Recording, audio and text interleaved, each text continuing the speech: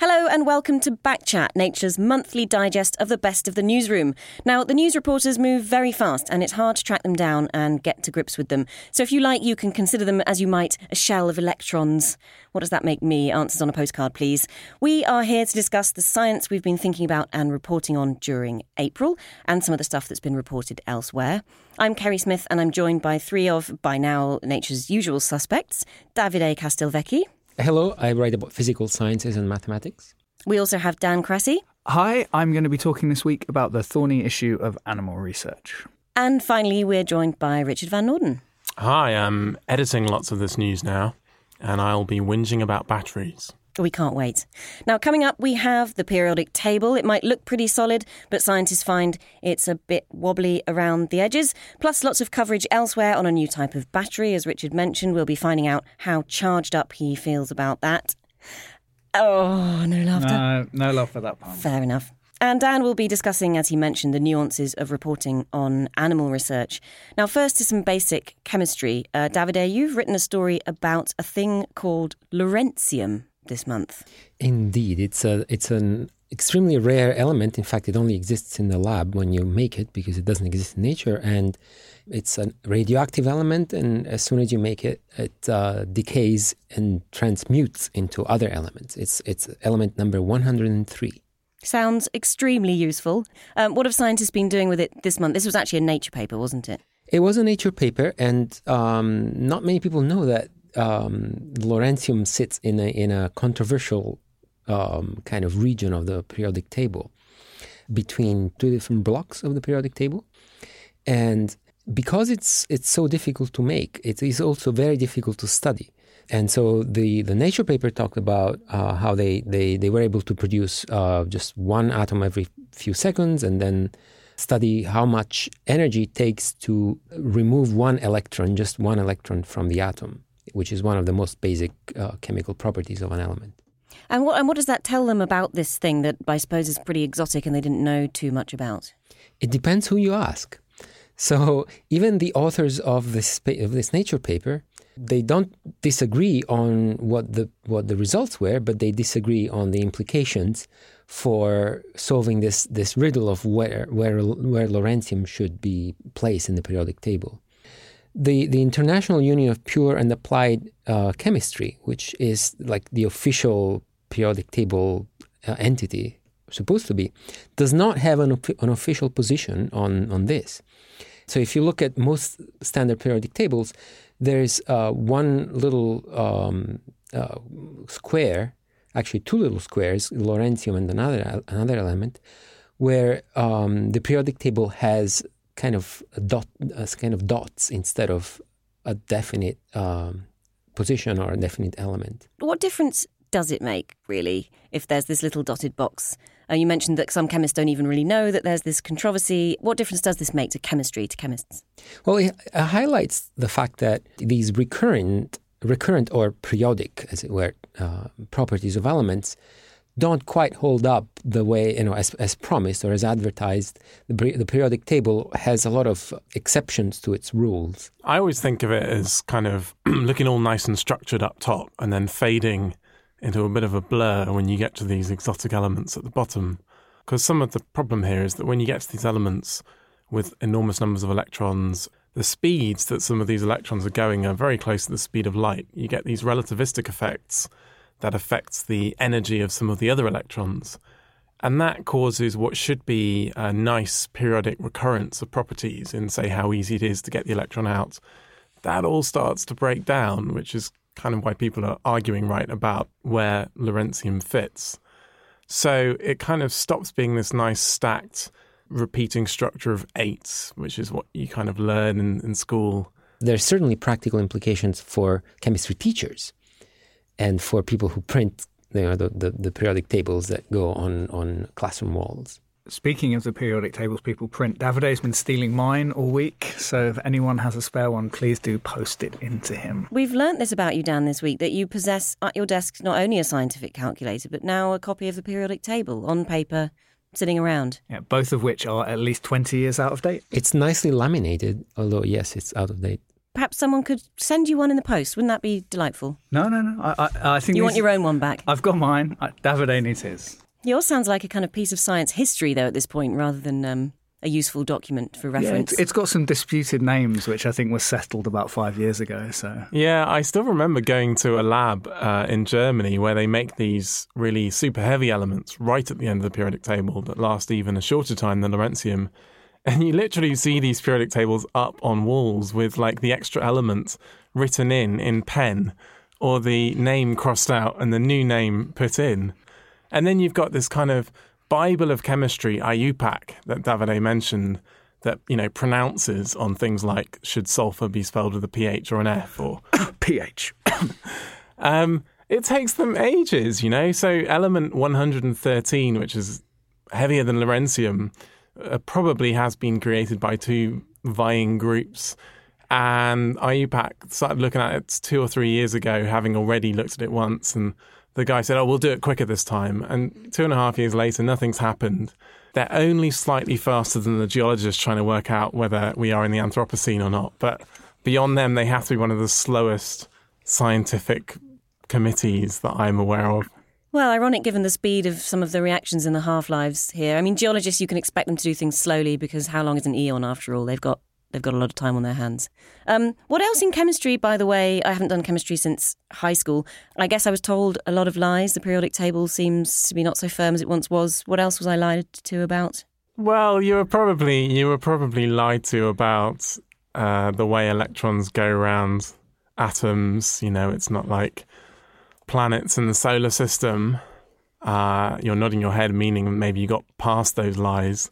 Oh, no. No. Still labouring under those false impressions. They're sort of conceived as quantum objects, so they don't really go around in circles. They just sort of exist and buzz around the atom, and we only sort of calculate the probability of where we might find them around the atom in sort of clouds of probability density. And the periodic table is actually organised into these blocks that Davide was talking about. These blocks are kind of named after the different shaped clouds of probability density. So there's the S block, where the electrons tend to be in this spherical cloud. There's the P block for dumbbell-shaped clouds, and there's the F and the D block for more complicated clouds. And the argument about lawrencium is whether it's in the F or the D block, allowing us to have the brilliant cross-heading of our story F'd up, because obviously we're not sure where lawrencium goes. Wasn't that risque? I was very happy with that. You've opened your mouth wide as if in horror. I was completely opposed to it. No, I'm just joking.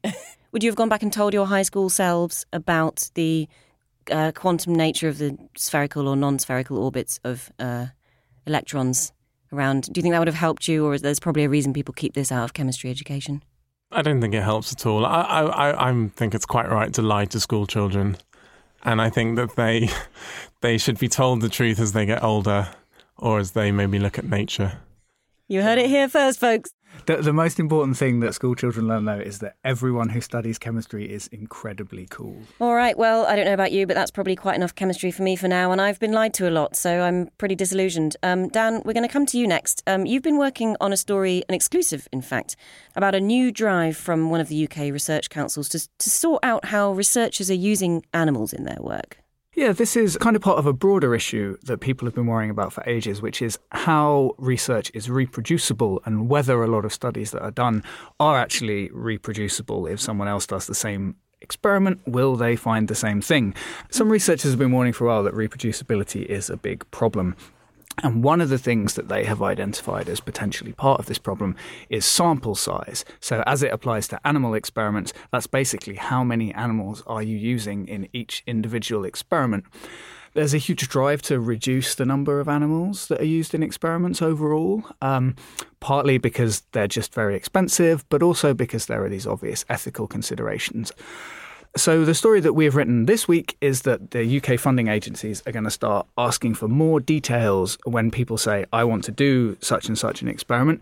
And the funding agencies are going to say, can you show us why you think you need that number of animals? Because there is a concern in some quarters that there are some experiments that may just be too small to give reliable, reproducible results. So too small to be useful, so maybe you don't do that experiment, or maybe to add statistical power, you put more animals into that same experiment. Yeah, and that's obviously, to some people, a controversial thing to say, because some people think we shouldn't be using any animals in experiments. Obviously, at Nature, that's not something we believe. We're pretty clear that animals are absolutely essential to science, and especially to medical science and also to basic research. But animal research is always quite a thorny issue to report on. Yeah, and I actually wanted to talk a little bit about how, you guys as reporters cover this kind of topics that are very nuanced and can be a bit like lighting a touch paper in some communities. You've told us about the story, and it's a story that's very important to Nature's community, but you have to cover that quite carefully. I mean, how did you sort of go about, once you'd done your reporting, kind of trying to present this in the fairest way? So when we're writing a story like this, which could be taken by some people in a certain light as being critical of animal research, that's something we have to be very aware of. And I think the important thing for us is that every area of science can probably be done better. And it's kind of one of the duties of people at Nature to sort of try and hold a mirror up to the community sometimes so that they can see where they're doing really well and where there is room for improvement. And that doesn't mean that we're saying that people out there have done things badly or done things wrong necessarily. But this is an important issue and one that needs to be discussed if science is going to be done better, which I think is something that everyone wants. I mean, the headlines here take a lot of thought on stories like this, and I just wondered if you had any thoughts on how long it took to come to a good conclusion. There's a lot of teams that work on this kind of process, right, of putting those few words into a headline and stand first. And you went for UK funders demand strong statistics for animal studies. I mean, did that take a long time to finesse? Headlines are always one of the things that are most fretted over, I guess you could say, in every newsroom, whether it's a scientific or the sports desk or whatever. The other thing to point out is that the reporters are pretty much not responsible for the headlines. This one did take even more thought than usual because you have to be very careful about word use in animal studies, and especially in subjects like this where some people will try and see a side of this story which maybe other people wouldn't agree with. There's also the wording difficult for our editorial on this. As we publish in print and the way our editorials are laid out, we only had 2 words for this entire story.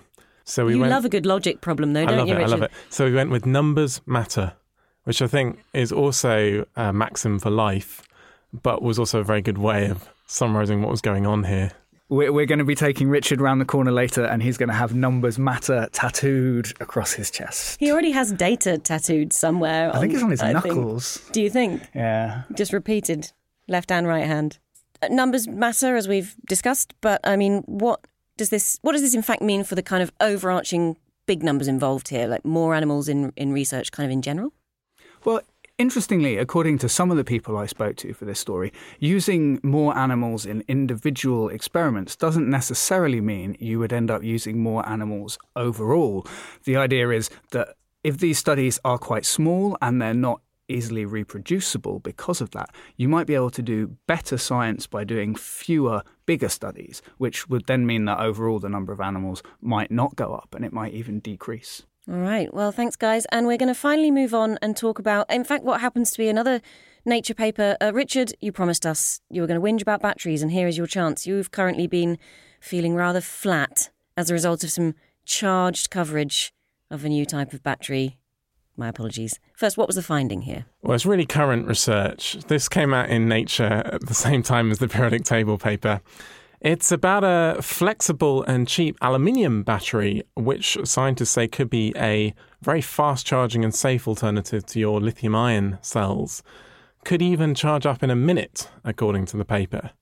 Now, this is very good work in the field of aluminium batteries, but there are innumerable problems with it that need to be overcome before this gets anywhere near your mobile phone or your car.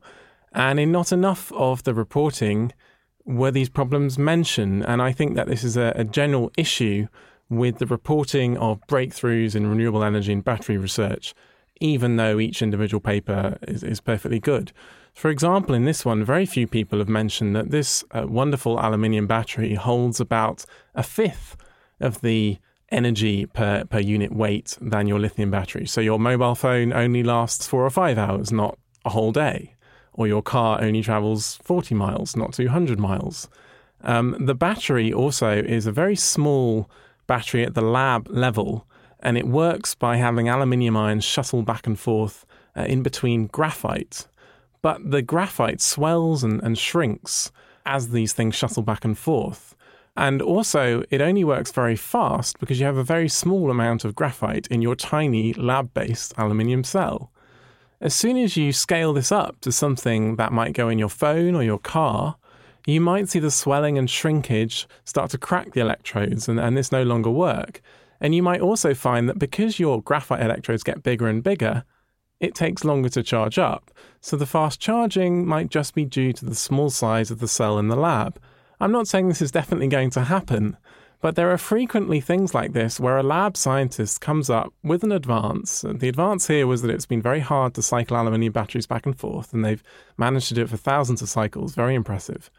But frequently, lab science in batteries does not translate at all into commercial research and is nowhere near commercial research. Indeed, could be 5, 10, 15 years away.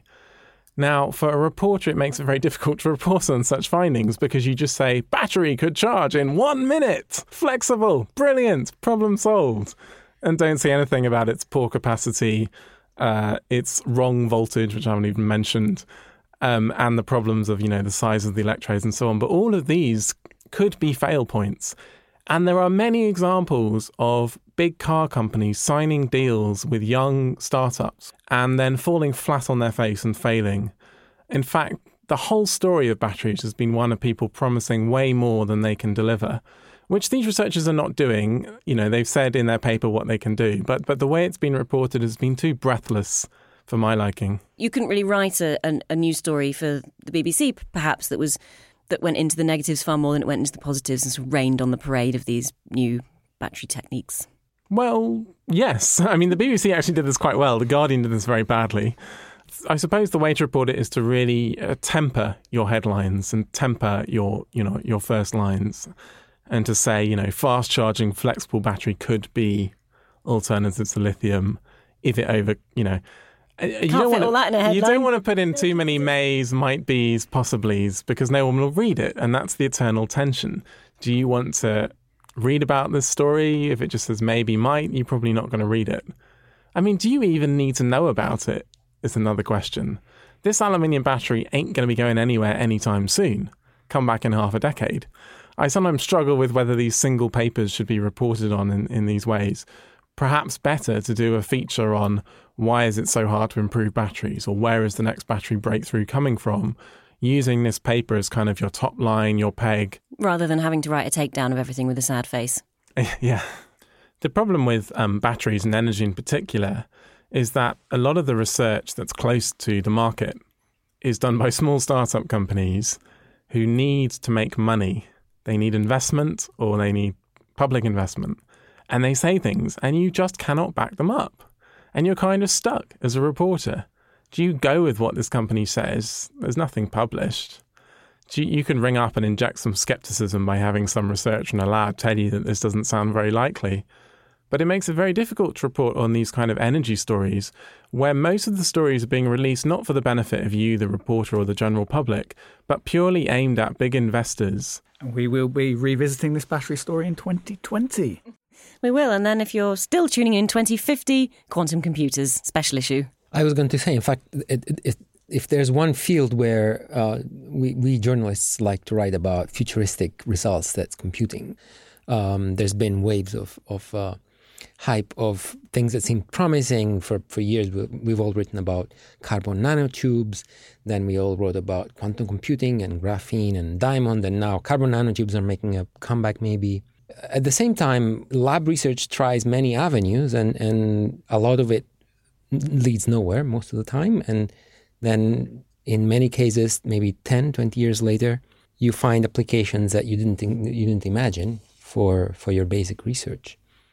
And I would like to do a shout out for, we have an editorial this week about Moore's Law. Which this month turns 50. So Gordon Moore, 50 years ago in April of 1965, predicted that, well, he noticed that the number of transistors on a chip were doubling every year and a half or so. And he predicted that this trend would continue. And in fact, it has continued. He thought it would continue for maybe 10 years, but in fact, it went on for much longer. And now there's various people who say, yeah, maybe we're reaching the end of it, maybe not, but it certainly has changed everybody's lives. And the editorial says basically that we don't really know which technology will come along to kind of try and take Moore's law on and keep it going even further. Right, so that there's many different new physics avenues being tried, and we just have to wait and see, but that's how basic research works. Isn't Moore's law really just kind of a business plan more than a law? It's a target. The industry gets together and says, well, we have this target. We promised investors, people who have Intel or IBM stocks, that we will reach these targets every 2 years. We'll have a new generation. Actually, every year they have a new generation of chips. They put the investment to make it happen. It's kind of a self-fulfilling prophecy, if you want. Just need a Moore's law for batteries then. Van Noorden's law, go. Well, if you look at batteries, if you look at the cars that were around in 1905, 1906, those batteries had, if you think about the weight of those batteries, how much less energy do you think could be packed into them than the lithium-ion batteries we have in cars today? Just have a wild guess. Factor of something. 100. 100, yeah? 10. The answer is 6. So we haven't even increased battery energy per weight by even one order of magnitude in a century. It's just a completely different problem than Moore's law. I asked one guy, Gerd Seder at MIT, about why it was so hard to improve batteries. Why can't it be like Moore's law? And he basically said, well, we're not stupid. It's just really, really hard. That was his answer. I'm sure that was never your implication. So it sounds like Van Noorden's battery law is that anything you read about is at least 5 years away and at least half as cool as it's being made out. Yeah, that pretty much sums it up. Excellent. All right. Well, if no one has any more business, I'm going to thank Dan Cressy, Richard Van Noorden, Davide Castelvecchi for more of their reporting. As always, check out nature.com/news. Also on the Nature News website this month, we're celebrating the Hubble Space Telescope's 25th anniversary of being in space with a super package of features, images and videos. So if you're at your desk and you feel the need to gaze at some stars, nature.com/Hubble25 is the place for you. Send us your thoughts on Backchat and the Nature Podcast to podcast@nature.com, or come and find us on Twitter @Nature Podcast, @Nature News, @RichVN, @DP Cressy, @D Castelvecchi. Excellent. And we'll also be on the Nature News Facebook page. I'm Kerry Smith. Thanks for listening.